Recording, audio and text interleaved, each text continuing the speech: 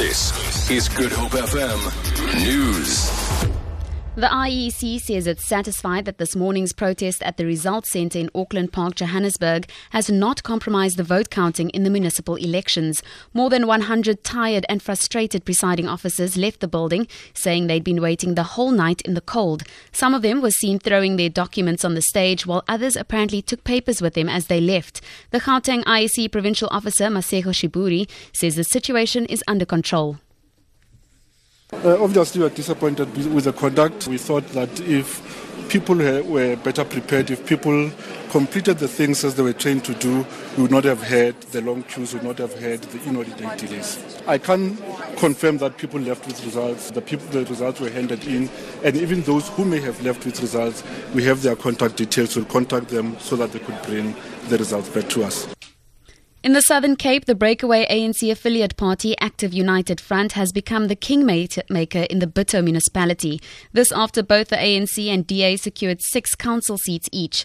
The municipality, situated at Plettenberg Bay, was previously controlled by the DA in coalition with COPE. Lyndon Khan reports. As vote counting concluded for Bito, the ANC and DA came out neck and neck, each securing 6 of the 13 contested seats. The Active United Front was formed by the National Union of Metal Workers of SA when it abandoned its alliance with the ANC after being kicked out of COSATU. The DA scored 48.58% of the vote, while the ANC gained 40.99%. The AUF gained only 5.36% of the total vote to secure their single seat. This means either the ANC or DA will have to enter into a coalition with the party to control the council. Lyndon Khan, SABC News, Cape Town. With 67% of the vote counted in the Western Cape, the DA still leads the race for seats. The party has so far secured 173 seats in the province. The ANC is second with 70 seats at this stage. 7 other parties have now also won seats in the province. ICOSA has 3, while the EFF and the KGP have both managed to secure 2 seats each. The PDM, AUF, LIP and COPE have all won a single seat each in the Langeberg municipality.